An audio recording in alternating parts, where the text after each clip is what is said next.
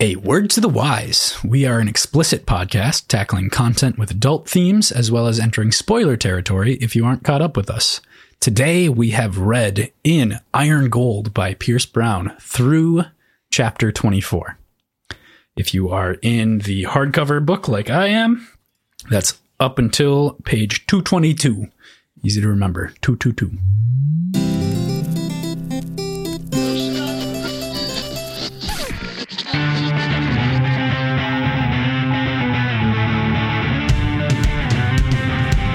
Hey there, this is Cross. And I'm PJ. And we are Words and Whiskey, a podcast for veteran and novice readers alike. We tackle fiction novels and love to talk about what we're drinking. You should think of us as your intoxicating weekly book club. You know what, Crossland? I am in a great mood right now. Yeah? I am. I'm done with class. I have nothing going on tomorrow. So I'm just going to sit and talk about this book, which is crazy fun, and not have to worry about waking up in the morning. So you've got me focused and ready and rearing to go. So good. It's the summer of Iron Gold, and then like kind of Dark Age for a part of it. And then it becomes the fall of Dark Age after that. Almost the winter of Dark Age. We're reading that book for like 3 months. So anyway, very, very exciting. I want to say something just here right off the bat. I think it was the previous episode that I accidentally said was our first episode on Iron Gold when it was our third. Was that episode 3? That was last episode. Last week's? Yeah, okay. I just like in the back of my head, you brought it up to me. You're like, Crossland, you said it was the first episode. And I was like, oh, no, that's very wrong. Yep. I was editing it and I just had to stop and go, Cross, you idiot. Look what you said. Like literally 4 minutes in or whatever. Like just and bad. Not even. There's no way to cut around it. Like no. It's in the middle of the sentence. You spoke so quickly. You couldn't cut it. Oh, man. Yeah. It's so bad. So today is our 4th episode covering Iron Gold by Pierce Brown. And we're just going to talk about chapters 19 through 24. Like BJ said in the intro, you've got your page counts, everything like that. But before we do that, let's talk about what we're drinking. What are you having? I've got a cocktail called Between the Sheets. It is 1 ounce of Hennessy. I used Hennessy VS, very special. 1 ounce of Plantation 5-year rum, 1 ounce of Cointreau, half an ounce of lemon juice, and then shaken and served with a lemon peel. And I added a maraschino cherry because I have them and I don't know what to do with all of them. So I've just been like egregiously adding maraschino cherries to all my cocktails because I don't know what to do with all these fucking cherries in my fridge. That's pretty funny. Sidebar story about maraschino cherries. My mom loved them as a kid. Grandpa was like, well, if you love them, like, and she really wanted a lot of them. And so my grandpa was like, okay, and bought her a fucking like commercial vat of maraschino cherries.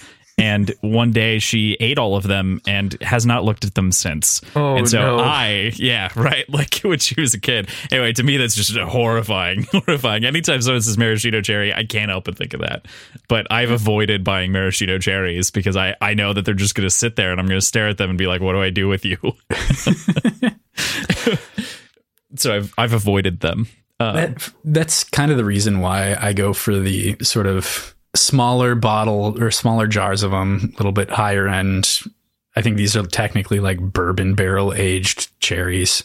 Ooh. So like I don't have a giant tub of maraschino cherries sitting around. They're not as sweet, which is nice and a little bit better. And I feel bad about eating a shit ton of them. So it's okay that they're sitting in the fridge a little bit. Strange way to justify buying something I barely ever use. My like basic cocktail book from America's Test Kitchen, which I'd highly recommend to anyone who's looking for, an intro into making cocktails and everything associated with cocktails. It's very much an instructional on syrups and how to make your own spirits, even at a very basic form, basically aging and refining spirits yourself, not actually creating vodka or anything like that.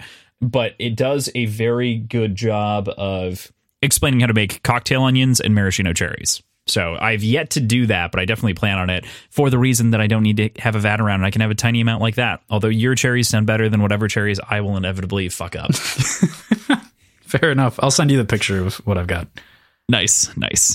we'll talk about our beer in a second. I am having a lemon tequila spritzer. So I'd originally set out to make an old fashioned, which is a normal thing that we have on the show pretty frequently. I ran out of sugar last time and I forgot about it.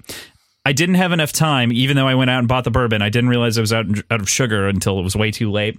And so I looked around my fridge and I was like, oh, I have the perfect shit for a lemon tequila spritzer. So not only did I make a lemon tequila spritzer, but I also recorded a video of building it. Top down, we'll see how it turns out, if it actually comes out or not. But starting to practice with this format a little bit. And I can tell you it's a lot of fun. I had a good time staring at the camera while I was trying to peel the lemon for garnish. Prolonged eye contact with a lemon in your hand seems That's right like a on par top-down for video. you. You don't Yes. you don't actually see me staring at the lemon, but that would be the move. So my drink, it's pretty straightforward. It's 1 part lemon juice, 2 parts tequila, 2 parts club soda, bitters, ice, and a lemon peel garnish. So it's easy, very refreshing. You could add a little bit of sugar if you had some. I would actually probably recommend a dash. Not a whole lot, but just a little bit. Simple syrup would be preferred, of course, but just a little something to sweeten this up would not be bad. But yeah, it's good. Nice. I guess you could probably just do it with Sprite instead of the club soda. True. Yes, you could just swap out the Sprite. Although I think that might be... My club soda is a little bit flat, so it's actually kind of nice because it's not overly carbonated. So Okay. There you go. I don't know. Sprite might be so carbonated. So the beer that we're having today is another one from our boy Logan/Zeph. So PJ, what are we drinking? We are doing a smoked Helles lager called Blonde Fire from Enegren Brewing Company out of Moore Park, California. Looks nice. It seems like they do a lot of traditional German styles. So I'm excited to give this a try. I like Helles lagers and I like experimenting with smoked beers every once in a while. So we'll see. Dude, it tastes like fucking barbecue. Ooh, let me see. All right. Yeah, you gotta give it a sip. Ooh, that is very smoky. It is super smoky in the right way. You know, it's not it doesn't taste like charcoal. It tastes like really good bark on a brisket, which is crazy to like say this when I haven't had brisket in so fucking long, and I just look at Zep's photos and I like want to shit myself because I want that brisket so bad. This tastes like that bark. Yeah. Wow. Yeah, this is intense. It's a lot of smoke. So if you're a fan of smoked meats, this will probably be up your alley a little bit. Yeah, I love it. I think he said this was one of his favorites in the batch. I think so. Yeah. For good reason. This is really fucking good. I mean, it fucking makes sense. I bet he just like douses his shit in this. You know? I don't know about that. I doubt it, but like you'd think.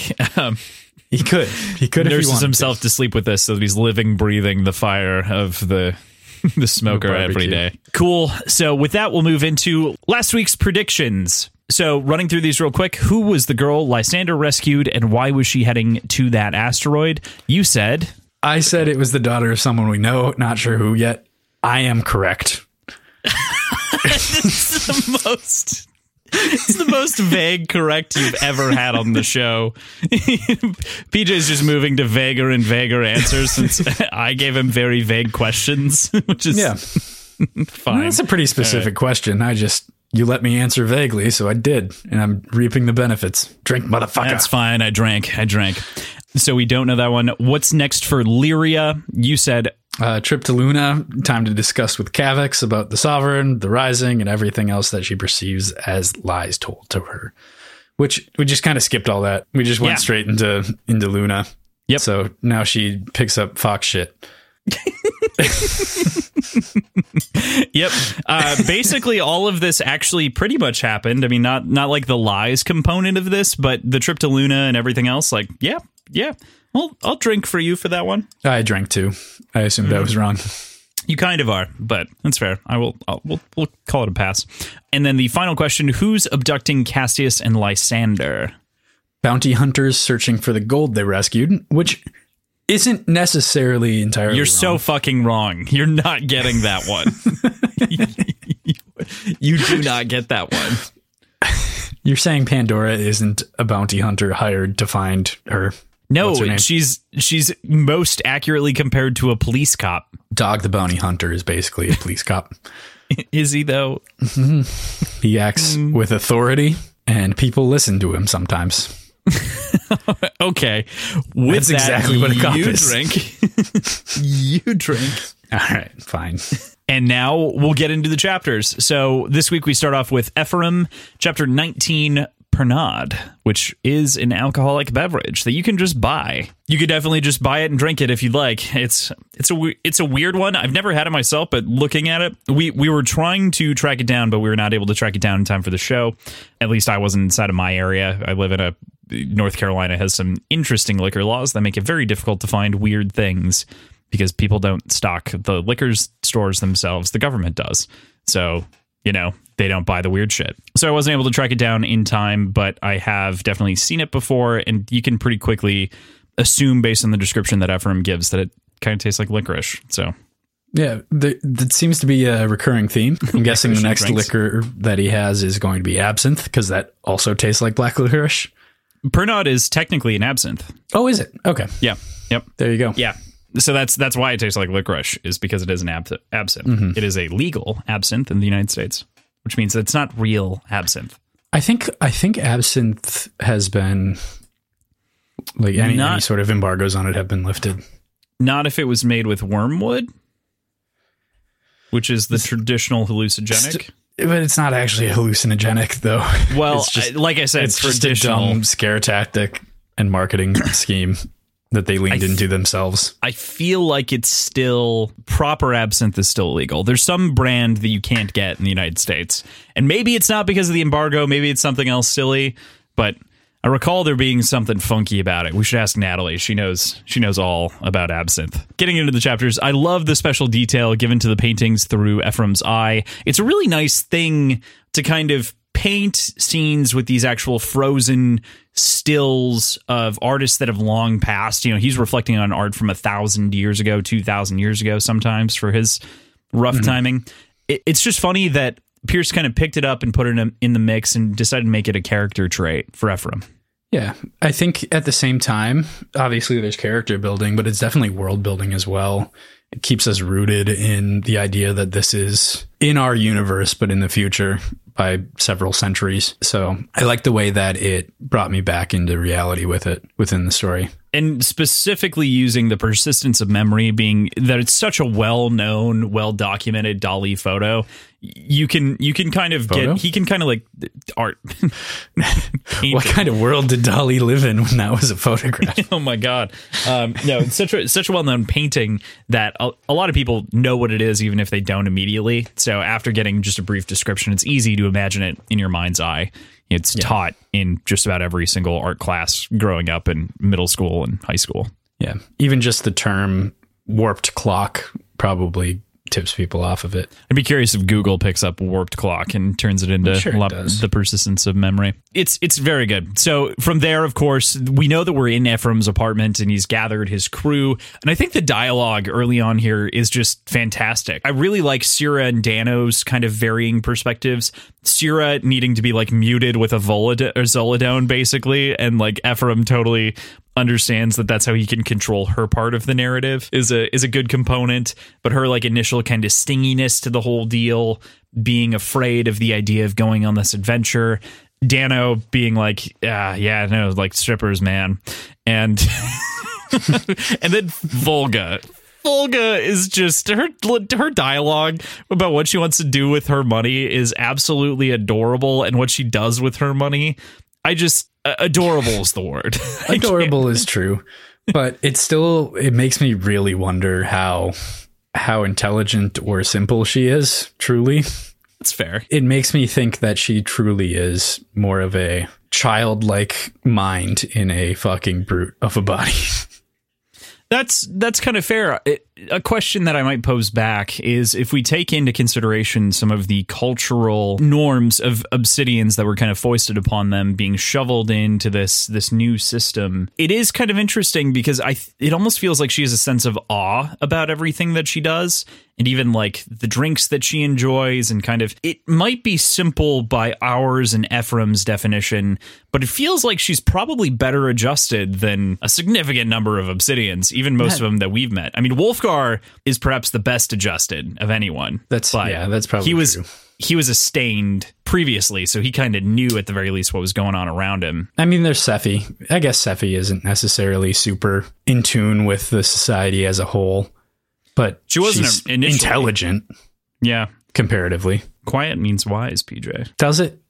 It does. They said that in Morningstar. There's a lot to be said about Volga. I think that, we don't get a whole lot of answers about her, but at the very least, she's fucking adorable, right? Like, just for sure. It's so good. Certainly. The way that Ephraim, as we'd kind of already talked about, pulls on Dano and Syrah's strings to get them in by their bank accounts is just excellent. I love the line, but new money all shops the same. It's just a wondrous piece of dialogue that points to the paycheck by paycheck lifestyle that most of his crew lives by. But as we mentioned before, Volga is different. The little dialogue about what she wants to do with her money, as mentioned, is adorable. You really like using that term with her. She is a giant silverback gorilla of a person. Just waiting to rip somebody's head off. She's a short one, though. She's only like 6'8", right? 6'6", something like that. I can't remember. Fair. But I did love the description of what she actually does with all of her money, and her splurging is going to the zoo on the off hours, so it's cheaper. In particular, Ephraim like calling her out and being like, "Oh no, you go to the zoo? What a deplorable you are!" Effectively, is just so funny, and then she's like shamed by the whole thing. This is the simple part. She didn't have zoos where on the poles, like it was just ice. The not being able to pick up on any sort of sarcasm or understanding of what she's actually spending money on, even though she understands that she's saving money for a zoo or for a animal sanctuary. Something that's like worth commenting on is, now thinking back, I don't know if most of the Obsidians read like Drax to me in the way that they probably just don't get sarcasm. I can't think of any other moments where it might have been directly employed where someone understands. I feel like even Severo and Ragnar. Severo? But the first time that they interacted, for sure not. But after he was kind of eaten and around a little bit, it was better. Yeah, that's fair. Like kind of adjusted to it. So I guess I still think there's like obviously some cultural adjustment that needs to happen with Obsidians for it to make sense, for them to make sense inside of society. And I think that she's an interesting lens to like see that through. But I'm with you at this point. It's like, yes, you could be smart, Volga. We don't really know, but you're definitely not street smart in the conventional ways. Like not economically literate or like, I don't know, lifestyle literate. Seems to be weird. Literate with her knuckles. Yes. Very, very literate with her knuckles. It's funny. And also just getting back to the line, but new money almost drops the same. Like Syrah's habits are interesting, and having those like shoved back in her face are good. Dano like openly admitting like, I've definitely have a problem with strippers. And Ephraim, I feel like is kind of, I can't tell. Can you tell? Is he lying about what he does with his money? Do you think that he actually goes and bets at all? Or I hadn't considered that, but I think you're probably right. I think it's him holding back a little bit. I don't think he necessarily has the money. I think he's probably sending it somewhere to someone, maybe. But I think he just uses the degenerate gambling as an excuse and as a reason for not having the money on him. If true, that would be great for his character. And I think that would kind of fit some of the like emotional leanings. Like this entire scene is only happening because really he cares about his crew and he doesn't want them to die at the same time that like they have to do the job. So they're like interesting, complex components there where he might actually care about something else. Fair point. We kind of get an answer to what Deepgrave could be. It seems to have something to do with the sea based on Dano and Syrah's kind of side conversation here. Yeah, it still doesn't really give a whole lot of clarity to what it could be, but it seems even more like a prison. It's hard to believe that it's anything else. Kind of seems like Space Gitmo. But if it has something to do with the sea, how would it be Space Gitmo? I mean, it's in the sea. I don't know. Okay. You're saying like future Gitmo. Future is probably the better way to put it. Because it on Earth? It might be on Earth. That would be interesting. It might just be Gitmo, PJ. If it actually takes like it's the Guantanamo Bay facility just reused. It just is Cuba. Uh-oh.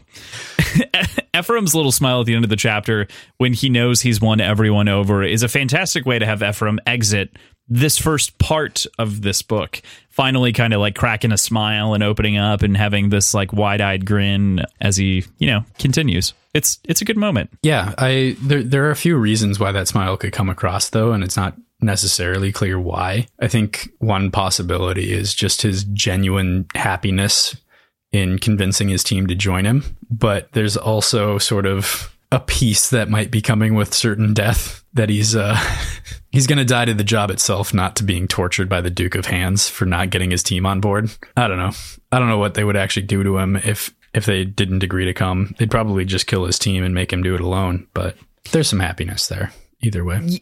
Yeah, that's really good point. The idea that like he could totally be happy just because like the team is finally going along with him and agreeing. Something I hadn't considered before. Good stuff, PJ.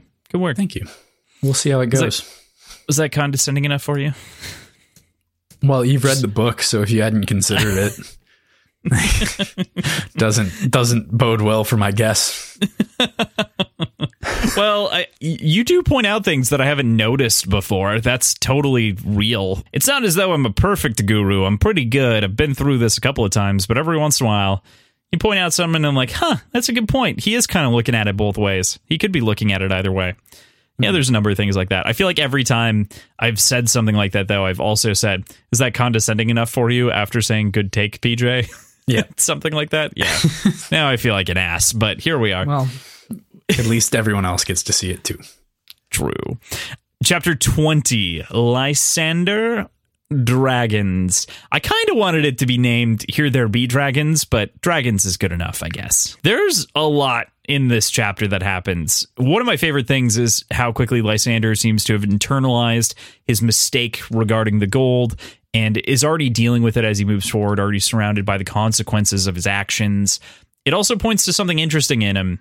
He isn't as in love with Gold Society as maybe we first thought, or maybe even Cassius thought. Yeah, but at the same time, he's not in love with it. He's constantly referencing like the compact and all of his teachings from his grandmother, which, to be fair, a lot of times it just applies to life in general, not just life in the society or Gold Society specifically. But it doesn't seem like he's completely disillusioned with what gold is or was. He seems to be at least embracing it a little bit sometimes. Yeah.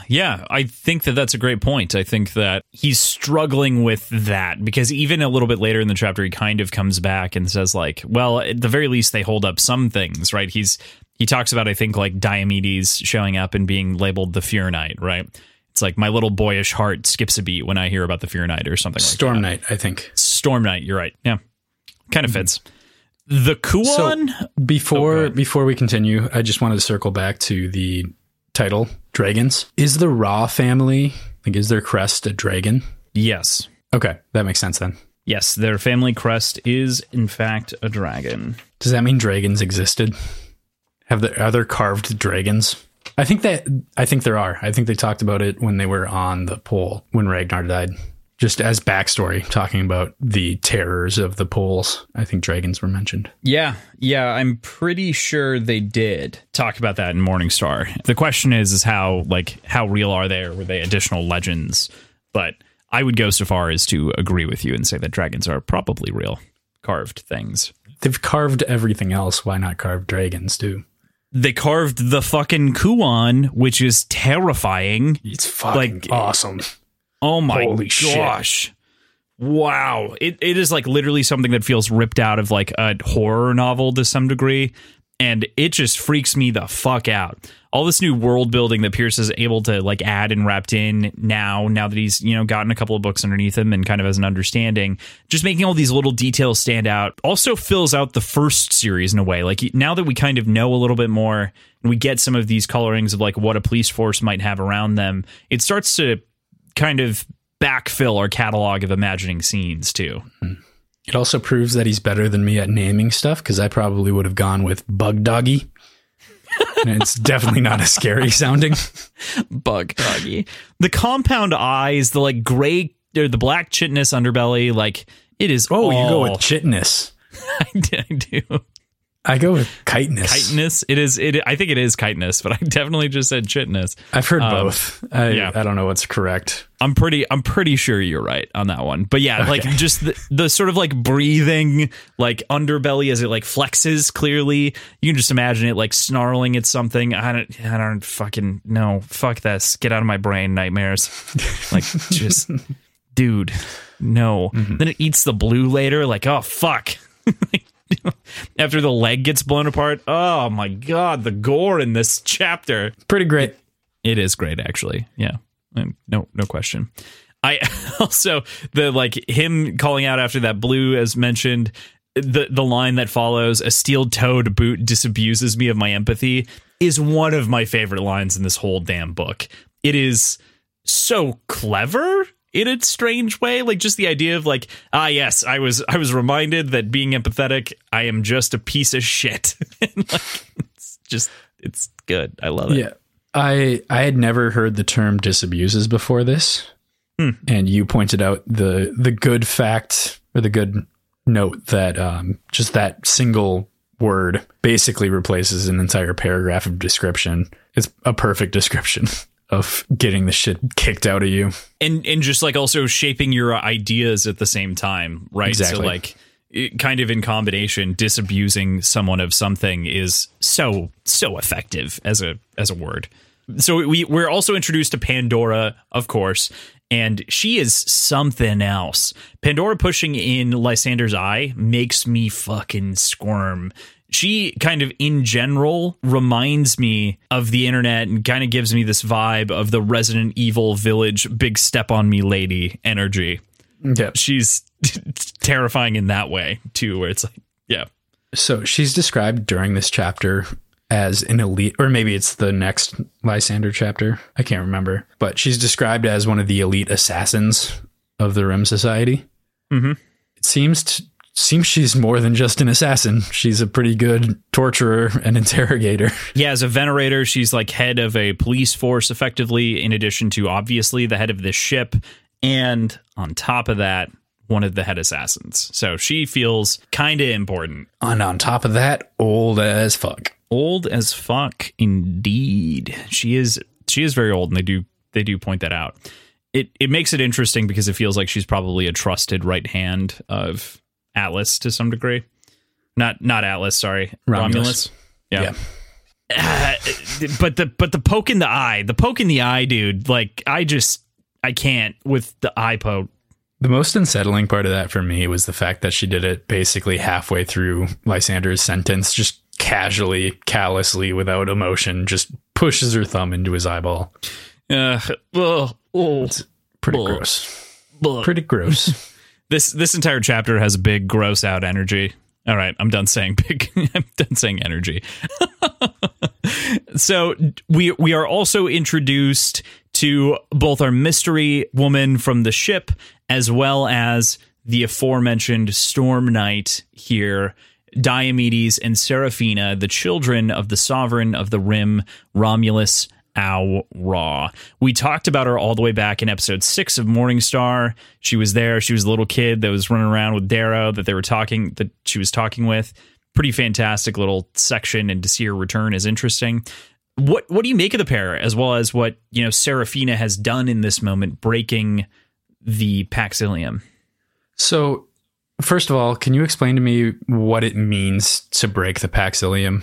To break the Pax Ilium would be to end the treaty between the Republic and the Rim, meaning that open war could happen. So by her crossing over the border is what you mean by breaking the... Correct. If a Republic ship had noticed, she would have been breaking and would have breached the peace, and therefore the Rim could be sieged. That makes sense. As far as the rest of your question goes, I still don't really know how to read her. She's clearly terrified of Pandora, and I can't really tell if she's happy to be with Diomedes. It seems like a very strange homecoming, and I'm not sure if she wanted that to be the case or if she wanted to be gone. and realized when shit hit the fan that this is kind of her only chance, and that's why she gave up the name of the asteroid belt as a means of getting home. It does kind of have that sort of feeling to it. I definitely agree with you. I also would posit that Diomedes is reassuring, but not fully calming, even to Lysander. Like, his presence versus Pandora's presence is maybe falsely reassuring, as we learn later, but at the very least, he's got a different assertiveness or presence about him that Pandora completely lacked. We also know that Pandora tortured some of her friends, Seraphina's friends, for information. Yeah. What we know of Pandora, at least, I think it's actually from a later chapter, the next chapter with Lysander, is that when she gets to asking questions, they don't usually walk out of there alive afterwards. Mm-hmm. So that's additionally unsettling. It's definitely unsettling. Not good. Not good. Any other reads on the kids? I mean, they're not children, but, they're kids of Romulus. I think that's basically what I've got at this point, at least. It's hard to read. I mean, we'll talk about Diomedes a little bit more when we get to that chapter, but yeah, for sure. So chapter 21, the last of part 1, There Will Be Violence. Oh, it's a good name. It's a good chapter name. It's a good chapter name. It's a good fucking chapter all around.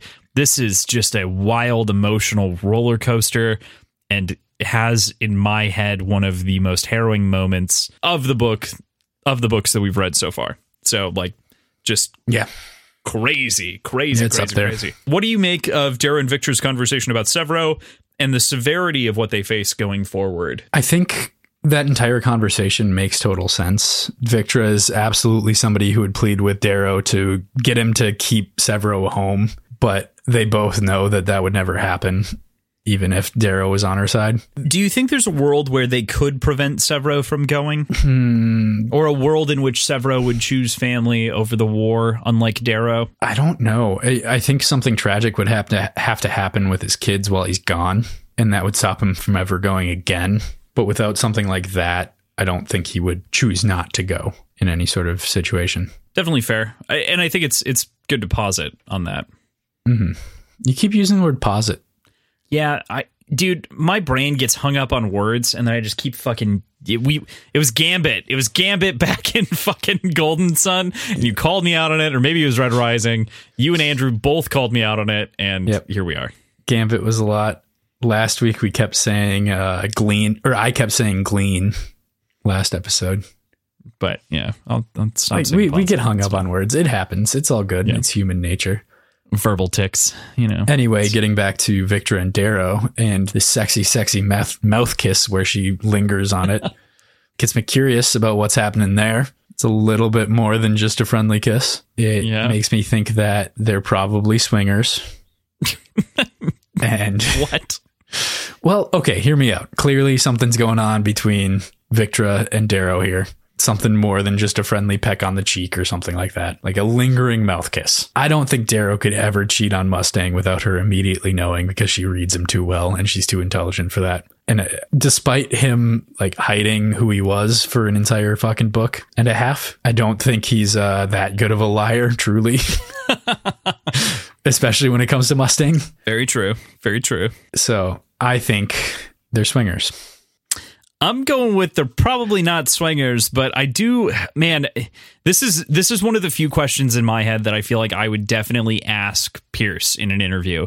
So the thing that I would ask to him is, this scene in particular feels like it kind of pays homage to something that could have been.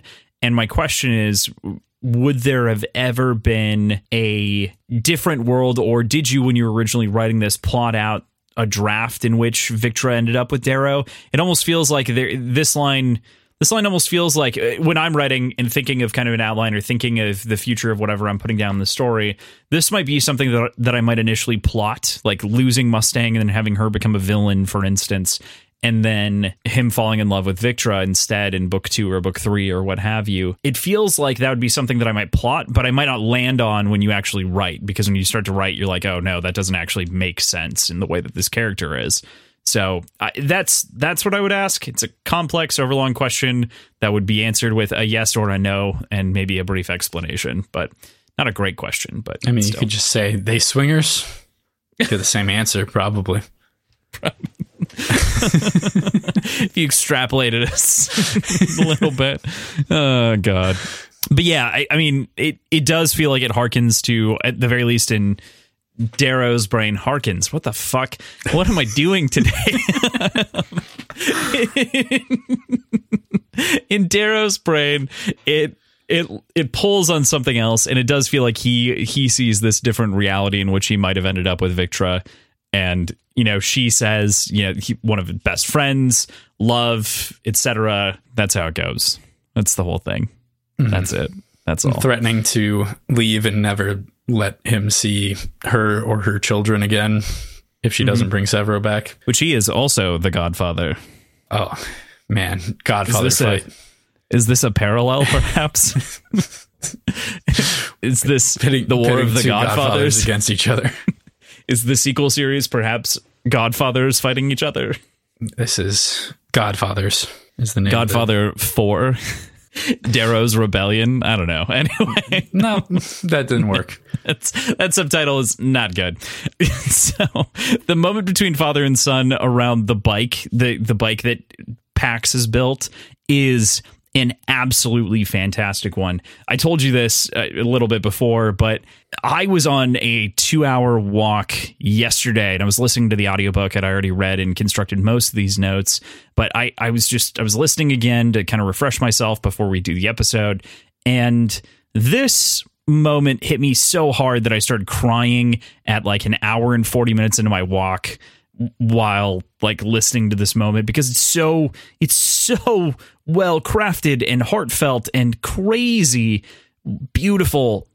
Their ride together is also just so wonderful. It just pulled on every single one of my heartstrings and tore a couple of them out this time. How do you feel about it?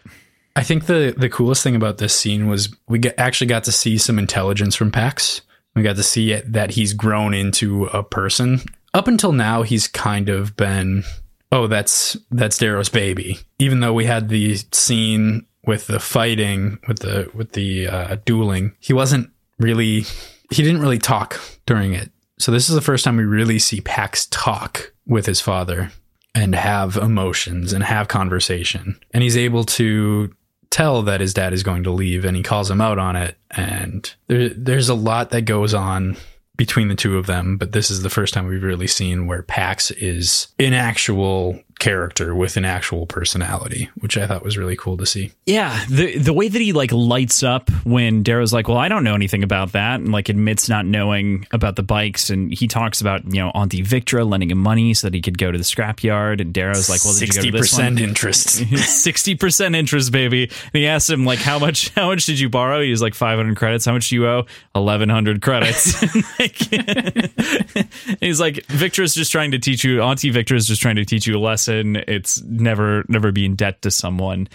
It's a wonderful encapsulation. And when Darrow flips on the like teacher dad lens, Pax shuts down. He knows to like ask. Pax giving him the key is what totally breaks me. And then like the ride subsequently. Yeah, exactly. It's just, it's so sad in its own way.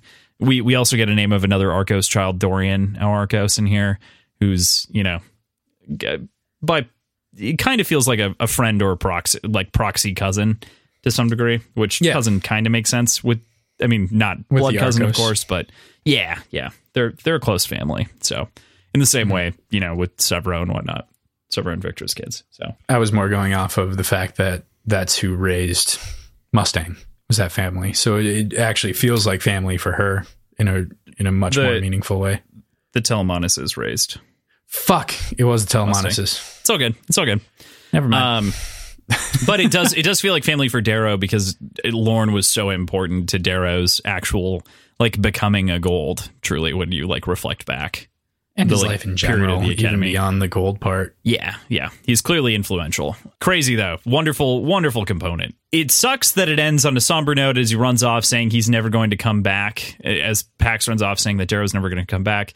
But shortly thereafter, Darrow runs into Mustang, and they chat about culpability and some questions that you had brought up earlier about their relationship. She doesn't say like verbatim what you said, but what is the point of this marriage if there's no faith between us?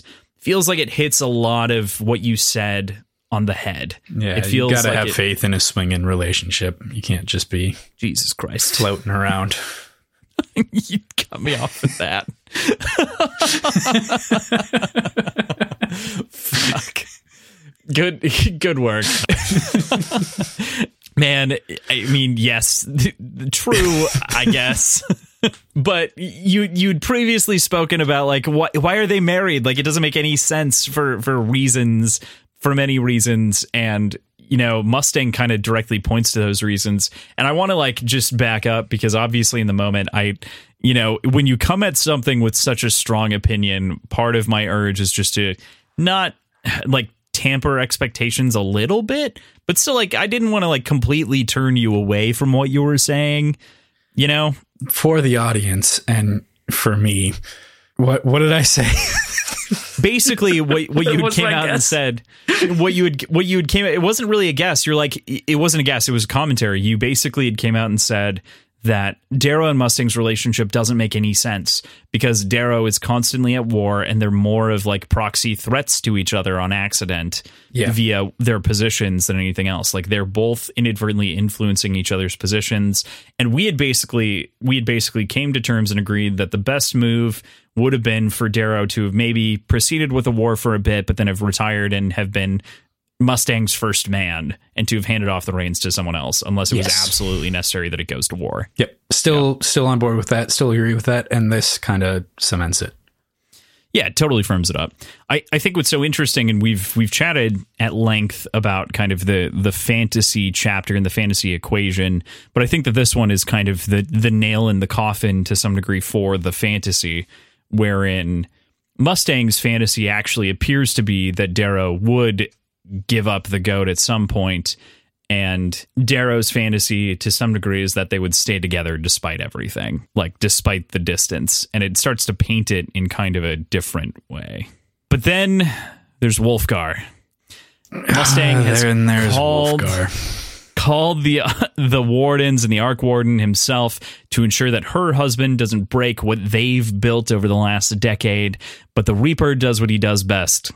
Inspires rebellion and bloodshed, of course. I truly thought Mustang would be more ride or die. She's really, it's a shame, truly. Well, there's a there's a component that kind of is weird ride or die though here, right? Like Mustang had to call them and tell them if she had an inkling and wanted to hang on to her position, right? Like, do you think this helps her hang on to her position? I think it does. The fact that she called barely, but like, yeah, I don't know. I think it's better than her not calling, right? And then like Darrow just gets away, and they're like, you clearly had something to do with it. And the conspiracy theory hats and the Vox Populi chatter amongst themselves, and they're gonna do that anyway. Dig themselves into a weird anti-vax conspiracy. I think she should have gone with Darrow. It's not QAnon, it's Xenon. She should have gone with Darrow, left Pax with Anti-Victra. And Anti-Victra, yeah. Mustang becomes the Reaper Part 2.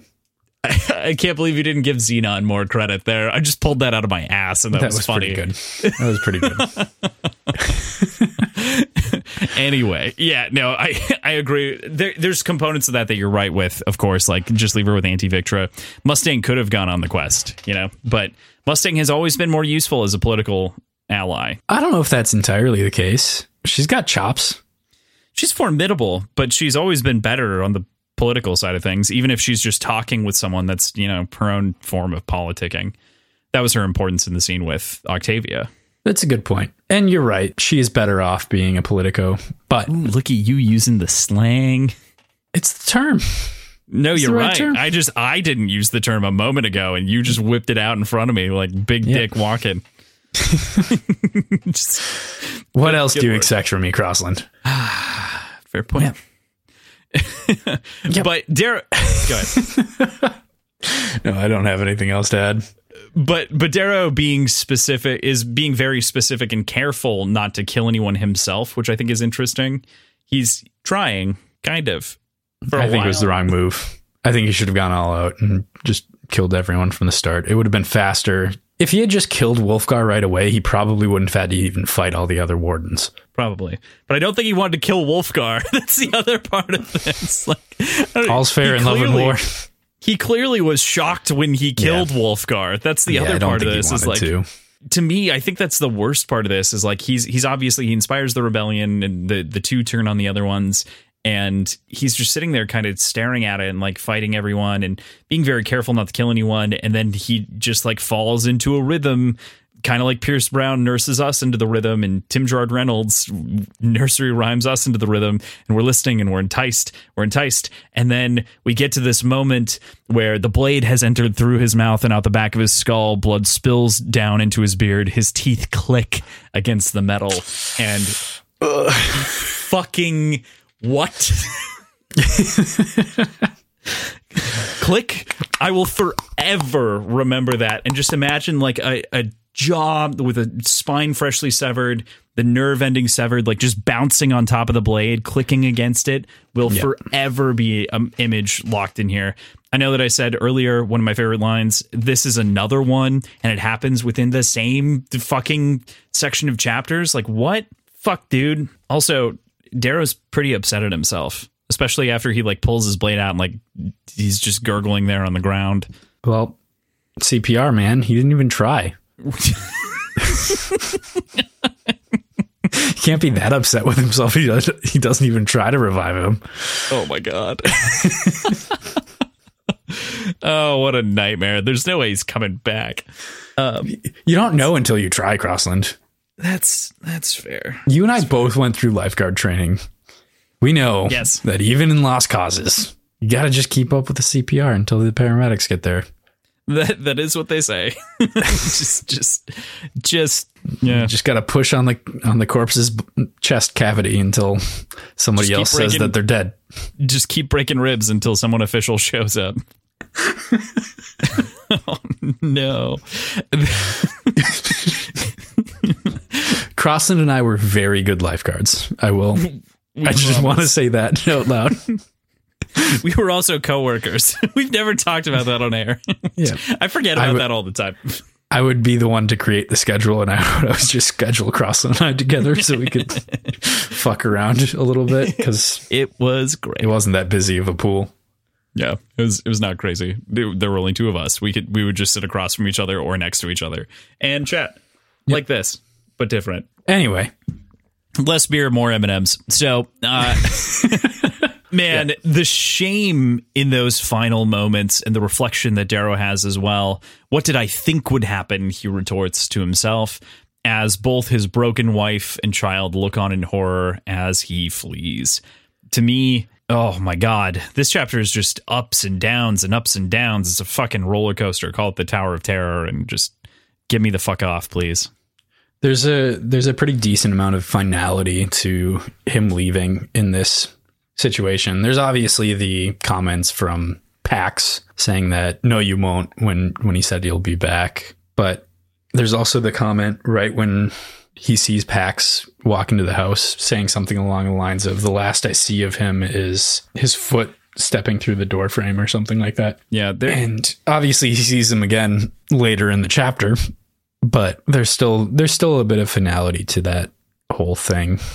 So I'm excited to see what next family Darrow starts and how quickly he falls in love with them and ruins their lives too. Oh no. So you're saying that Darrow is the dad that went out for cigarettes and never came back? All right, guys, I just got to go kill the Ash Lord. Be back for dinner. Fuck. That's basically what Mustang thinks of him too. He's like, she's just like, you're just gonna end up dead somewhere, and I'm not even gonna get to bury you. Like, what the fuck are you doing, dude? And that's where, like, for sure, her perspective becomes very clear on what she wanted out of the relationship and what she's not getting. I do have to go back a little bit, and the situation where he's running to the ship from, like, before the wardens show up, or when the wardens are showing up, and he's like running from his wife to the ship with his friend, trying to drive away. Like, it just felt so much more juvenile than what's actually going on. Like, it does. And the other part of this chapter that's always like tickled me in a certain way is if Darrow would have been the cold-hearted bastard that he pretends to be and kind of is at the beginning of this book, doesn't pretend to be, but mostly is, he wouldn't have spent so much time with Pax in the garage, and he would have never ran into Wolfgar. It would have never been a problem. I don't think he would have married Mustang. What? I don't. If he was truly as cold. Oh, okay. As he pretends to be, I don't think he would have gone through with the marriage. I was talking about the scene. I think he is as cold as he is because of the 10 years that have happened. Okay, like he became cold over the course of the 10 years. Not like all of a sudden at the end of Morningstar, he was just a cold, rotten bastard. Well, he clearly doesn't have a relationship with his 10-year-old son, so he's been cold for at least most of the time when his son has been conscious. Again with the conscious children thing. To be fair, don't they describe Lysander like learning things at different phases here? He like knew all the different houses' names and like memorized things at like 7 or something like that. This was in last chapter. I just wanted to point out the sort of like intellect whipping that happens at a much younger age in the society versus ours. Yeah, just wanted to make reference to that because I knew that was a question. But I think he knew his entire family lineage by 7 or by 5. And knew all the major houses by 7 or something like that. Yes, all the lineages of the major houses by 7. That sounds right. Fucking so clearly boring material as a child to have to learn about the lineages of other notable families in the area. Again, if you're just a pixie brat, you get like drugs and you get super fast podcasts, right? Like that's how Darrow learned it. Good point. Like maybe, probably not. I mean, in the case of a loon, but maybe a Fabii eye. Fuck the Fabii eyes, Yep. With that, we'll move into part 2 of the novel here. We move into part 2, Shadow. We open up with a quote from Lorne Au Arcos, a classic, of course. A fool pulls the leaves, a brute chops the trunk, a sage digs the roots. And I just want to ask, how do you measure this quote in terms of all of our characters that we have going into this next part? Well, clearly we've got Lyria, who is the fool pulling at the leaves, trying to understand some very, very complex shit that's affecting her life, and really doesn't have the scope or the reason as to why. She's just dealing with, this is what's happening to me, so this is what I want to deal with.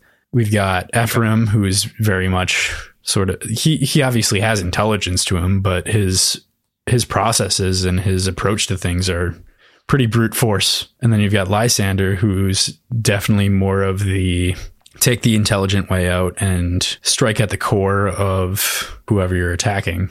So that'd be more of the roots. And then Darrow's just kind of an amalgamation of all three of them. Yeah, I would definitely agree. I think that especially when you point at Darrow is a fool pulling the leaves in terms of his close family relationships, a brute who chops the trunk in most everything that he does. But his overall plan is a sage plan in his mind to just go kill the Ash Lord and end what's left here. So, yeah, and I agree with the other readings. I feel like it all ties together rather nicely. I was kind of surprised by how well that fit into everything, thinking about that. Yeah. It's a good quote. It's good. It's a great quote. Good work there, Lorne. Lorne. Chapter 22, Lysander, and the chapter is Io, which is the third sister to Io. Io, Dio, and Io. Yeah. Oh no. We know that it's a Jupiter moon, of course. It's considered one of the 4 Galilean moons.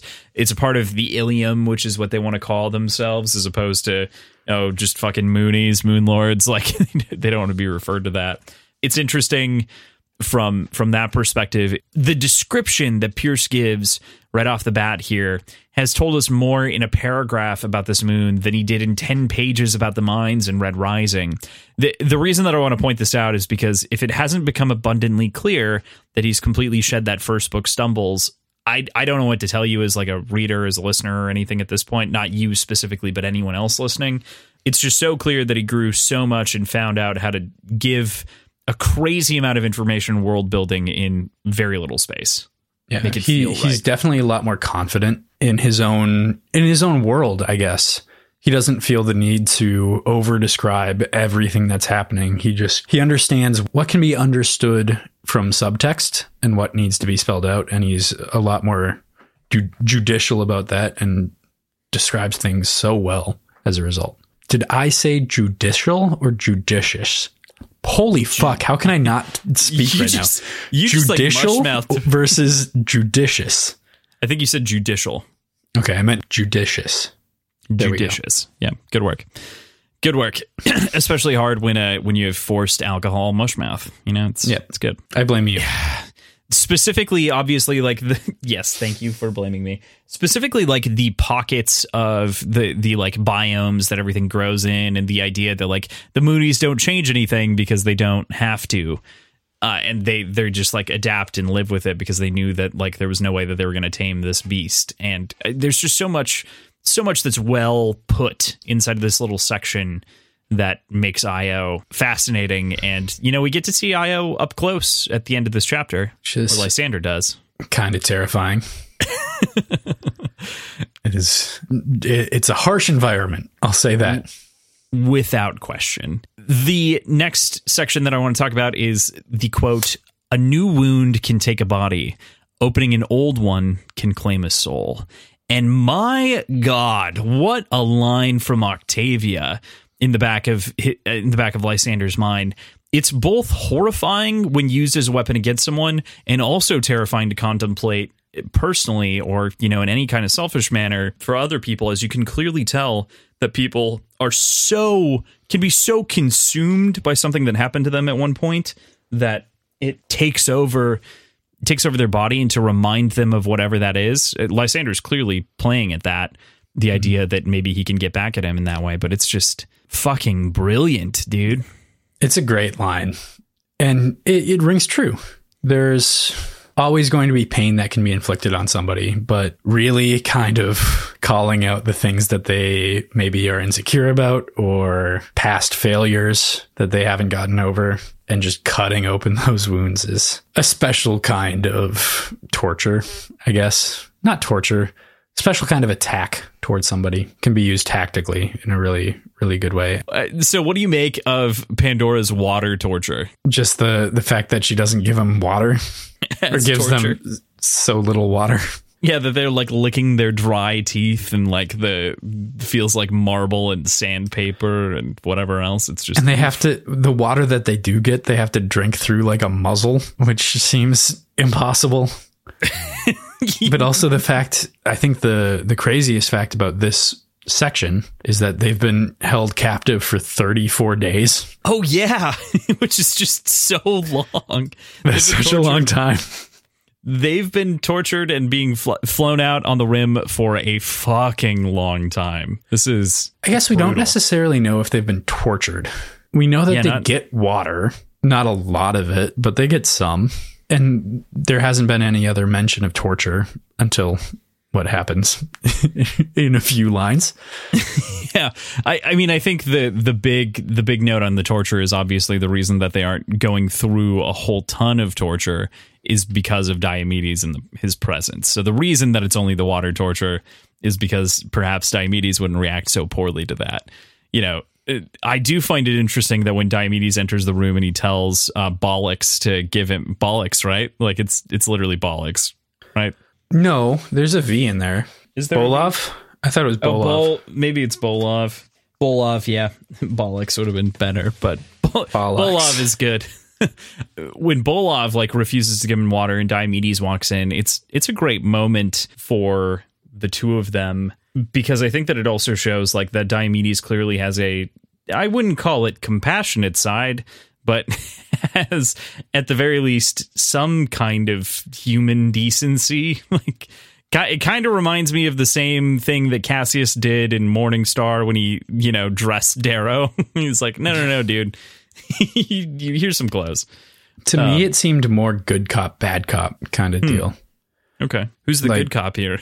Diomedes.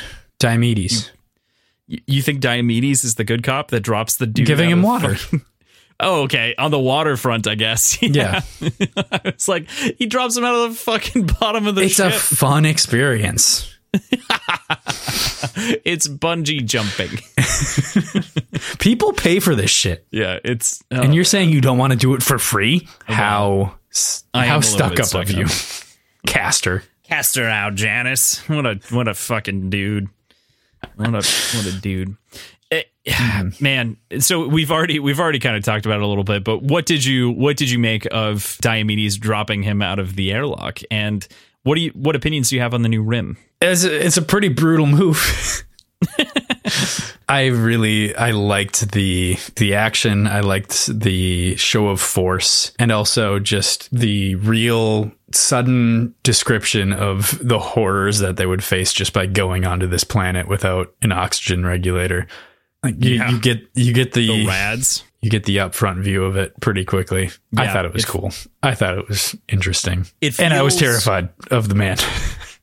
Oh, without a doubt. It feels like a cross section between Borderlands, Mad Max, and like Alien in the same moment. Yeah. Where like you're like flying low over the ground and he's just like, oh yeah, fucking look at this. Ha ha, and just drops him out of the bottom and whips up and he's still tied there. It's fucking gnarly. What did he say? Something along the lines of, I don't have an oxygen breather.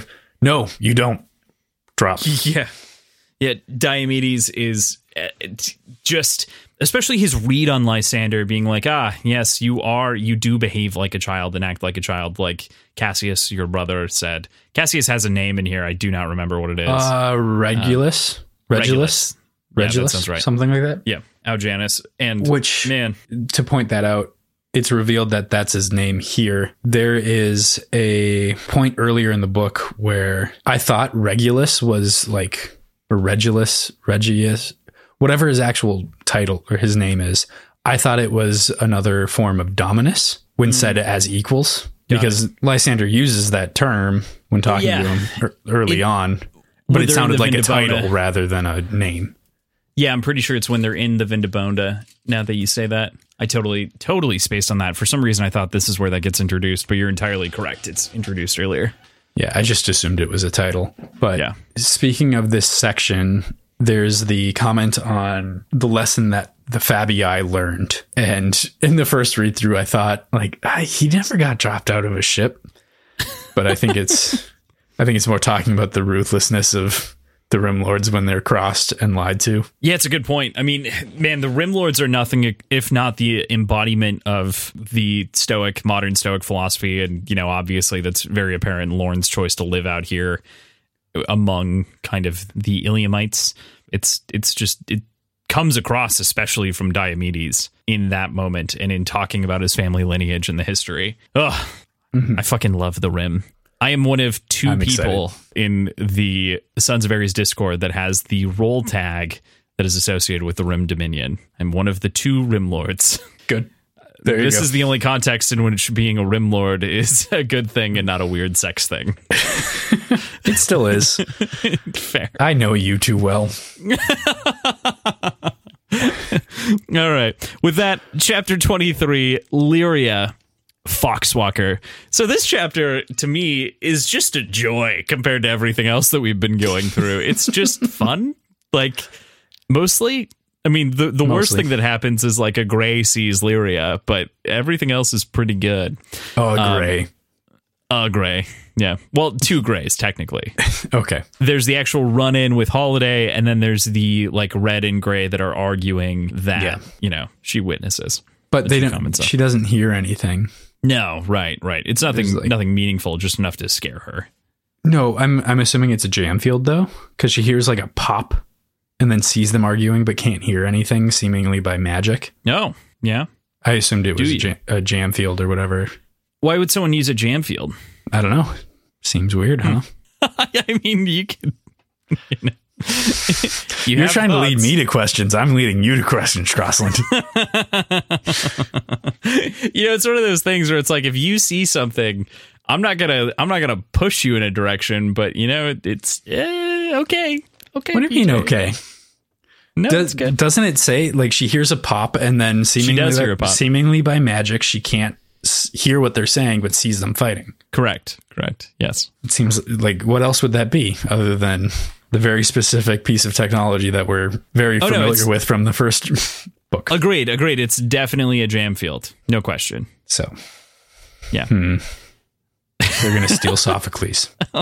Oh, that'd be frightening. Is that what Ephraim's after? Oh, there we go.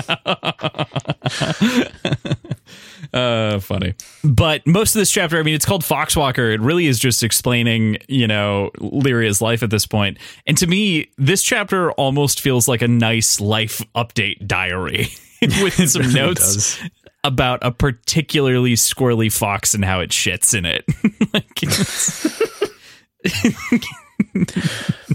And the pretty birds that it likes to eat. Yeah, the pachelbels. It's interesting that they're described as pachelbels, because you would assume with a name like a pachelbel, it probably like sings Pachelbel's Canyon, right? I mean, what doesn't, right? Something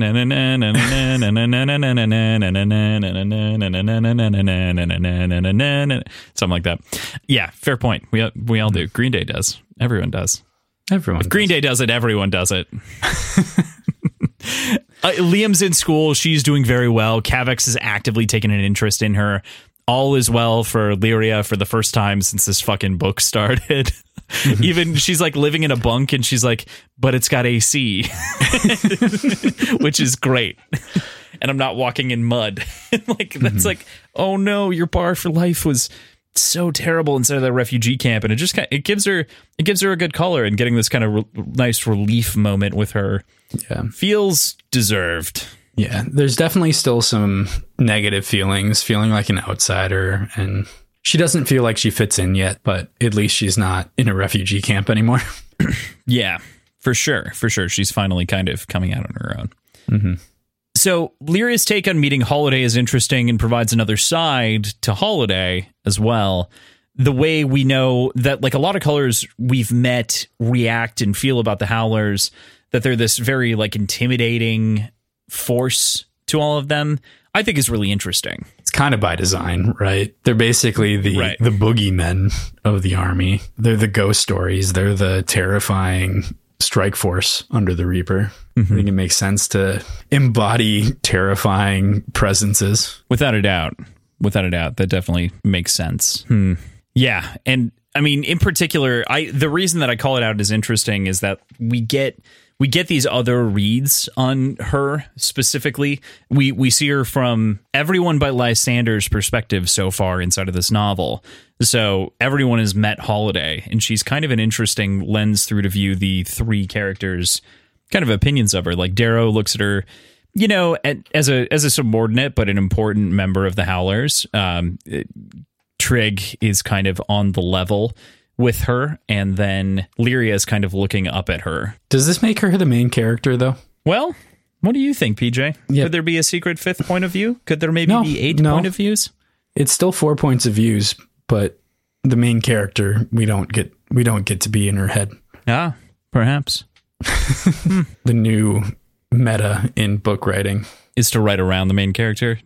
Yep. The valets said you're mad as a sack of cats. All of the shit that Lyria says to the doctor under her breath is fucking hilarious. Yeah. It's unfiltered, just what you'd really want to say to the guy, and knowing that he'll never hear you. It's great.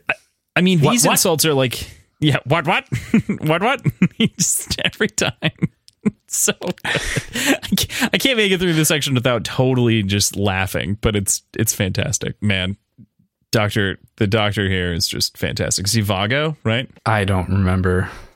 Like page 212. Iago. It's Dr. Iago. Yeah, he's man. Iago, which that's the parrot played by Gilbert Gottfried, I believe. What? Are you threatening me? That's the voice line for the goblin blimps in Warcraft 3, for the record. They go, what? Are you threatening me? Because they can't hear you because they're in the fucking sky and they're screaming down at you. It's great. Yep. Moving on. What do you make of the doctor and the Night Lily? Dude, it's a plant weapon. He's like a druid carver. We've seen a lot of like animal carvings and humanity carvings, but we haven't really seen much with plants yet. And this is super fucking cool. He's a yellow, is he not? Maybe. I think that sounds right. Maybe she doesn't recognize the color. Yeah, he's an old yellow. Maybe 70.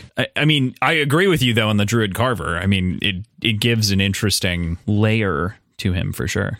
Mm-hmm. And especially like colors now aren't trapped by their roles necessarily. And so there's no reason he might not experiment and do other things, especially considering how old he is. Why not? We also find out something that I spoiled for you long ago. Sophocles is a family clone of a fox and likely one of the oldest creatures in the entire solar system. It's pretty fucking cool. Pretty cool. 700 years, that puts him...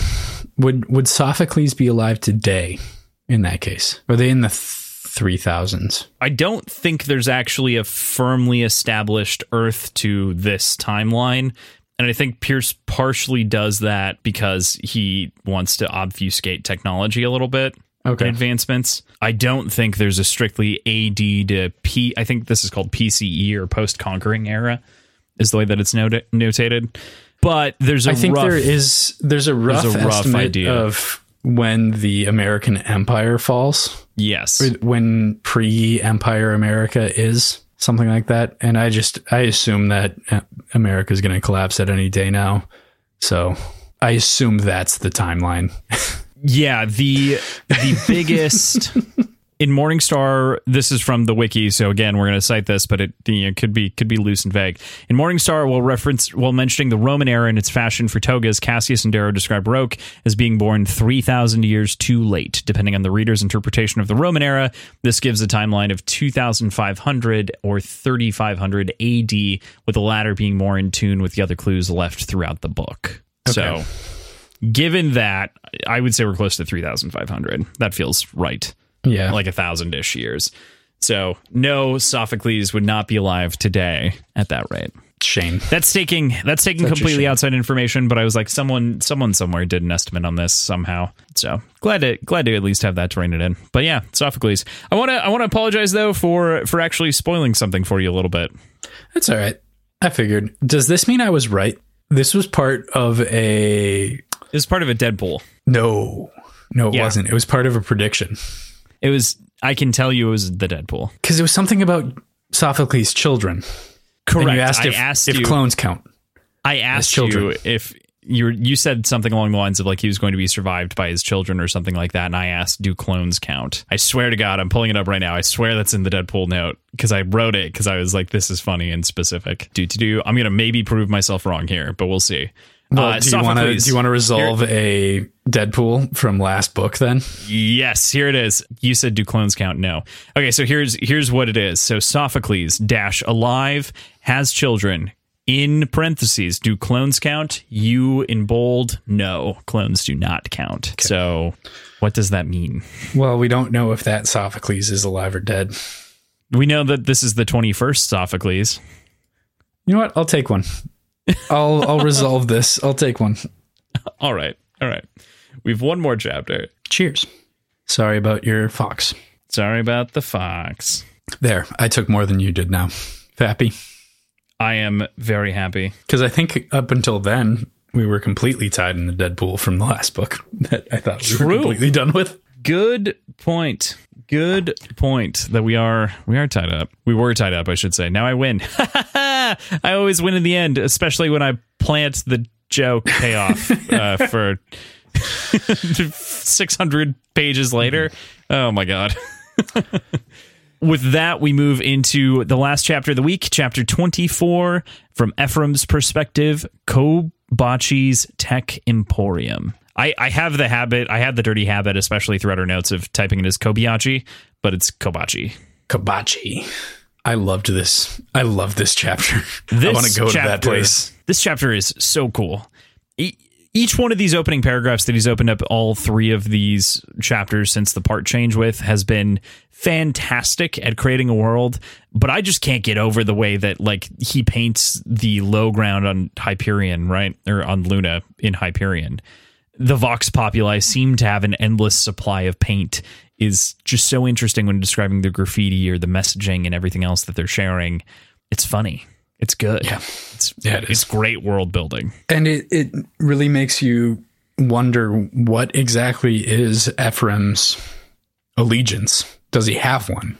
Yeah. Yeah. Right? Like he doesn't seem to have any love for any type of government, which my kind of man, but he seems to honor whoever is holding his leash, and sometimes the leash is a job. Yep. He's kind of still like he points out and makes fun of a lot of other colors for still doing what they were doing, but even the Greys were explicitly treated as like dogs on a leash, and he still kind of behaves that way, even if he's not willing to admit it to himself. Yeah, he's doing it freelance, but still the same shit. Still dependent on the almighty dollar, so, or, loon in this case. The whole shop, the entirety of the Tech Emporium is so cool. The kids with the like VR plugins, with like living, like just absorbing the internet without like ideas of what's going to happen to them in the future. The Blue piloting one of Callaway's runs when he was a pirate. Like there's just so much batshit crazy stuff in this shop, and it kind of feels like a pawn shop or something similar. Kind of seedy, questionable goods lying about. Kobayashi himself is just batshit crazy. What do you think? Tell me your thoughts on the shop. It's super cool. Almost like an arcade in the back with a bunch of kids playing around.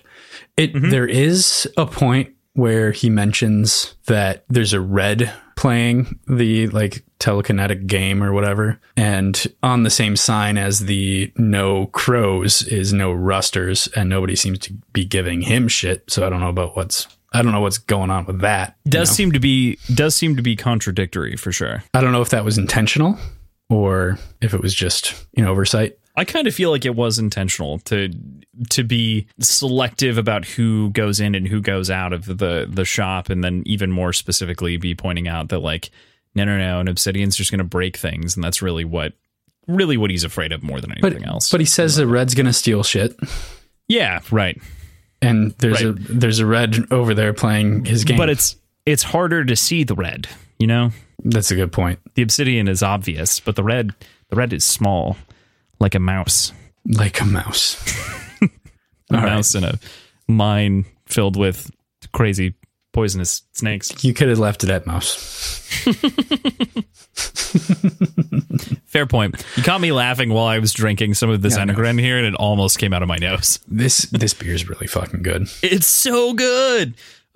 Good one, Zeph. Good work. Then we get to the fucking guns, and I remember all the way back in Red Rising when you're like, man, I just want a little bit more like meat on the bone, and I was like, in terms of descriptions, and I was like, don't worry about it, bud. You're gonna get it. You're gonna get the fucking Omnivore. 1,000 pages later. Yeah, you're gonna get your claw drill. I know it's coming in Morningstar. There's just some of it's like you got to get to the original trilogy to get to the sequel trilogy so you can love the fuck out of what's going on here. And holy God, do I just love the description of this gun. An autonomous forge in the magazine, metal goes in, death comes out. Jeez. Yeah. Rail guns are super cool.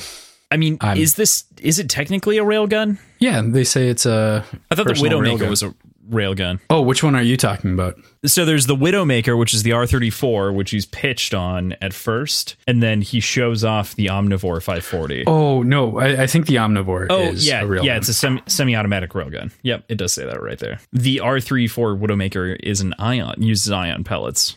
Wrist-mounted Eradicator. Yeah, so many options.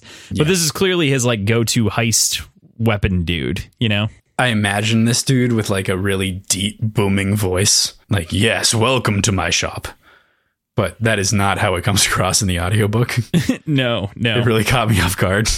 It does not come off that way, but he does kind of have this like interesting combination of like boisterousness and senility to him that like, I don't know what the combination is, but like the dude seems confused or like vaguely not with it, and at the same time very, very there and aware of the things that he specifically cares about. He is like a charismatic salesman type on top of that too, though. Yeah. I didn't get any cerility out of him in my read. I got kind of slimy and putting on a front. Clearly most of this like shop is a front for his weapons like his arms dealing, you know. He reminded me of Watu from Phantom Menace, the dude who owns Anakin and his mom, Shmi. Reminded me of that. Hey, yeah, exactly. Yeah, right. Like exactly. That's kind of the voice I had in my mind. Yeah, him. he's totally got that like gruff kind of smoker's perspective, personality bits. I don't know. He reads that way to me. Speaking through 3 packs a day. That's a good descriptor, PJ. You should write that one down. Well, every once in a while I'll come up with a metaphor like that, and I've got a fucking note card in my back pocket, and I'll scribble it down and be like, that's brilliant. And I'll go back and read it later and be like, what the fuck was I thinking?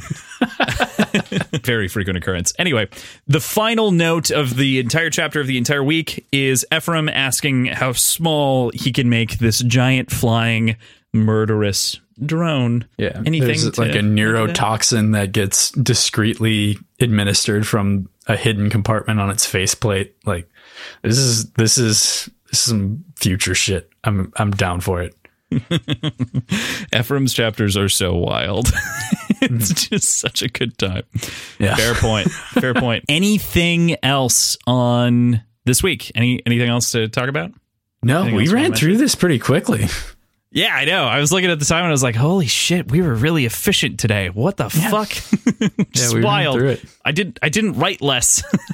Which is good, and I feel like we also like contained ourselves well with we had good tangents. We contained it all well. We hit all the notes. Mm-hmm. Exactly. Maybe some of it's the like full write up might be a component, because then it keeps us narrowed. Yeah. That's anyway, true. Regardless, we can reflect on that later. So we'll go into the final little bit here, which is PJ's predictions. We only have one, and we're gonna try to keep these kind of limited. Part of that is we live, breathe this kind of team no hype mode, and the predictions are kind of also anti-team no hype to some degree because they set expectations, but also even when he lies to me about what's going to happen. So basically what we're going to do from now on is kind of have PJ determine what's predicted. That way I don't create false expectations. So it's really going to be an idea of what's to come next from PJ's perspective, more than kind of me just lobbing question grenades at you. I know a lot of people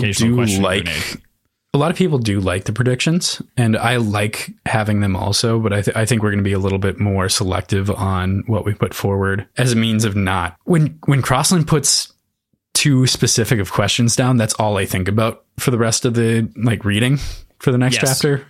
So I want to be a little bit more open about what I'm thinking about and just kind of let the information come across. That said, these predictions will basically this will be your zone to make predictions about what goes forward. Yeah. So basically the changeover will be, I'm not going to write it anymore. You will fill out your own predictions or thoughts. And we decided that right before we started recording. So we've only got one, but yes, so I'll have more going forward. We only have one. We've been toying around with it this entire season, this entire book so far. So, it's been kind of to call this entire book series a season, which I think is fair. Yeah, we've been toying around with the predictions as we've gone from book to book to book. So I think that this is probably the best format, but we continue to come up with new ideas. So who knows? Yep. So the one prediction that we have this week, how far does Darrow get away, and what are the consequences of what happened? So it's kind of a twofer, but I don't think he gets out of orbit. I think he gets shot down. Okay. And taken by the Senate. Okay. And he'll face trial. Well, he'll face trial, but that'll never happen, because he'll be in a cell and he'll get broken out, because all he has to do is appeal to reason from anybody who's ever fought for him before, and they'll just kind of do what he says. The gold and the red that died. The only two casualties other than Wolfgar were the people that were fighting for him. Very, very true. It's super funny. I could not agree more that the sort of nature that's been built in him of being able to make a speech and convince people to join him just based on his ever-flowing charisma is a ridiculous superpower, but pretty awesome. Yeah, it's pretty cool.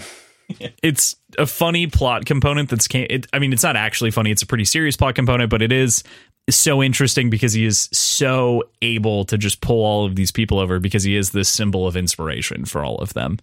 And it's a big deal. It's a big deal. Fucking deal. I guess I'm already going to break our new prediction thing, but I want to ask because we kind of talked about it. But do you think that the red and gray that Lyria saw are anything serious, or do you not? Yeah, I think it is.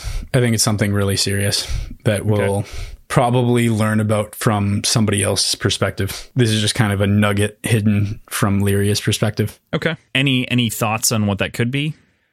I mean, not that it matters. I'm just curious. Obviously, it's some elite fox kidnappers. They're going to steal the Declaration of Sophocles. The original gene of Sophocles, like just the perhaps semen of Sophocles, if you will.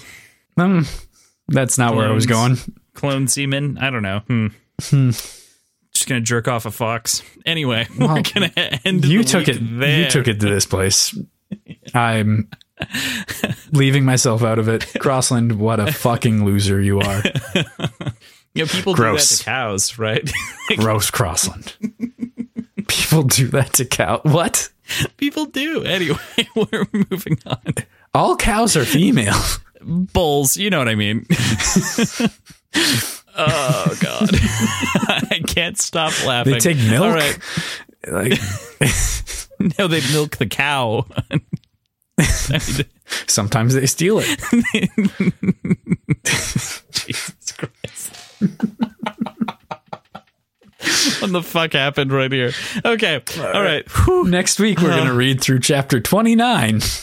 This is the first time Pedro has read a next week because I'm laughing too hard. Jesus Christ. Join me in reading through chapter 29 and boxing Crossland out of his own show. It's going to happen eventually. We're hyper aware. When reading to chapter 29 in the hardcover, that is going to put you chapter 29. Through chapter 29. That is going to put you on page 286. 286. That is a good number, Crossland. Do you know why? Why is that a good number? Because that is the end of chapter 29. I hate you. All right. So that's where we're going to end for the week, I guess. Thanks, of course, to our producers, Tim and Andrew, for helping us keep the show lights on and keep us rolling in every way, shape, and form. Also, check out our new schedule at wordsandwhiskey.show/schedule.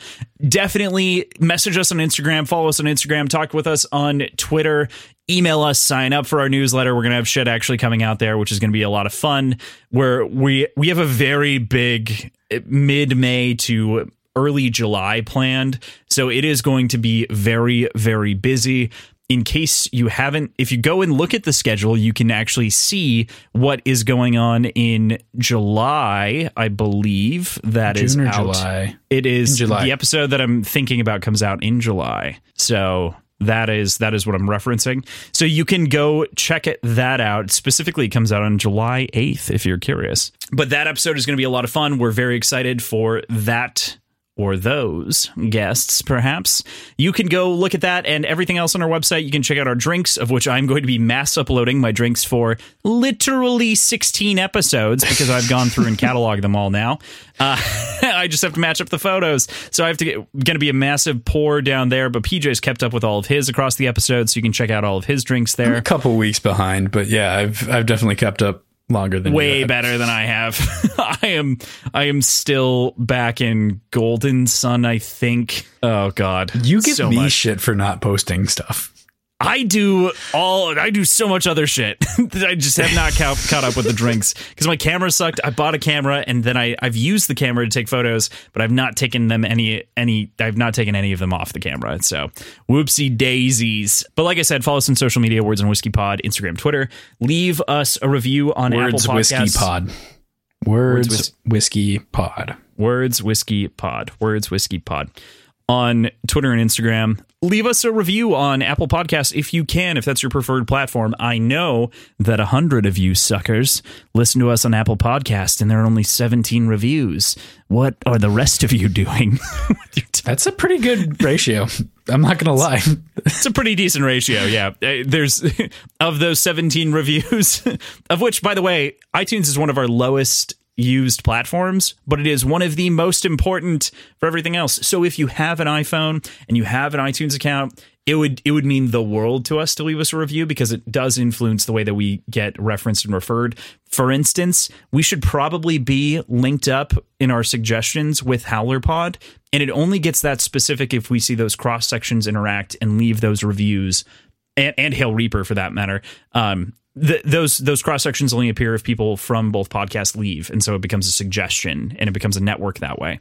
So it is really important to help us grow, help us gain following and traction there, and kind of our natural marketing. So if you can, definitely do. Otherwise, we'll see you next week. Goodbye, everybody.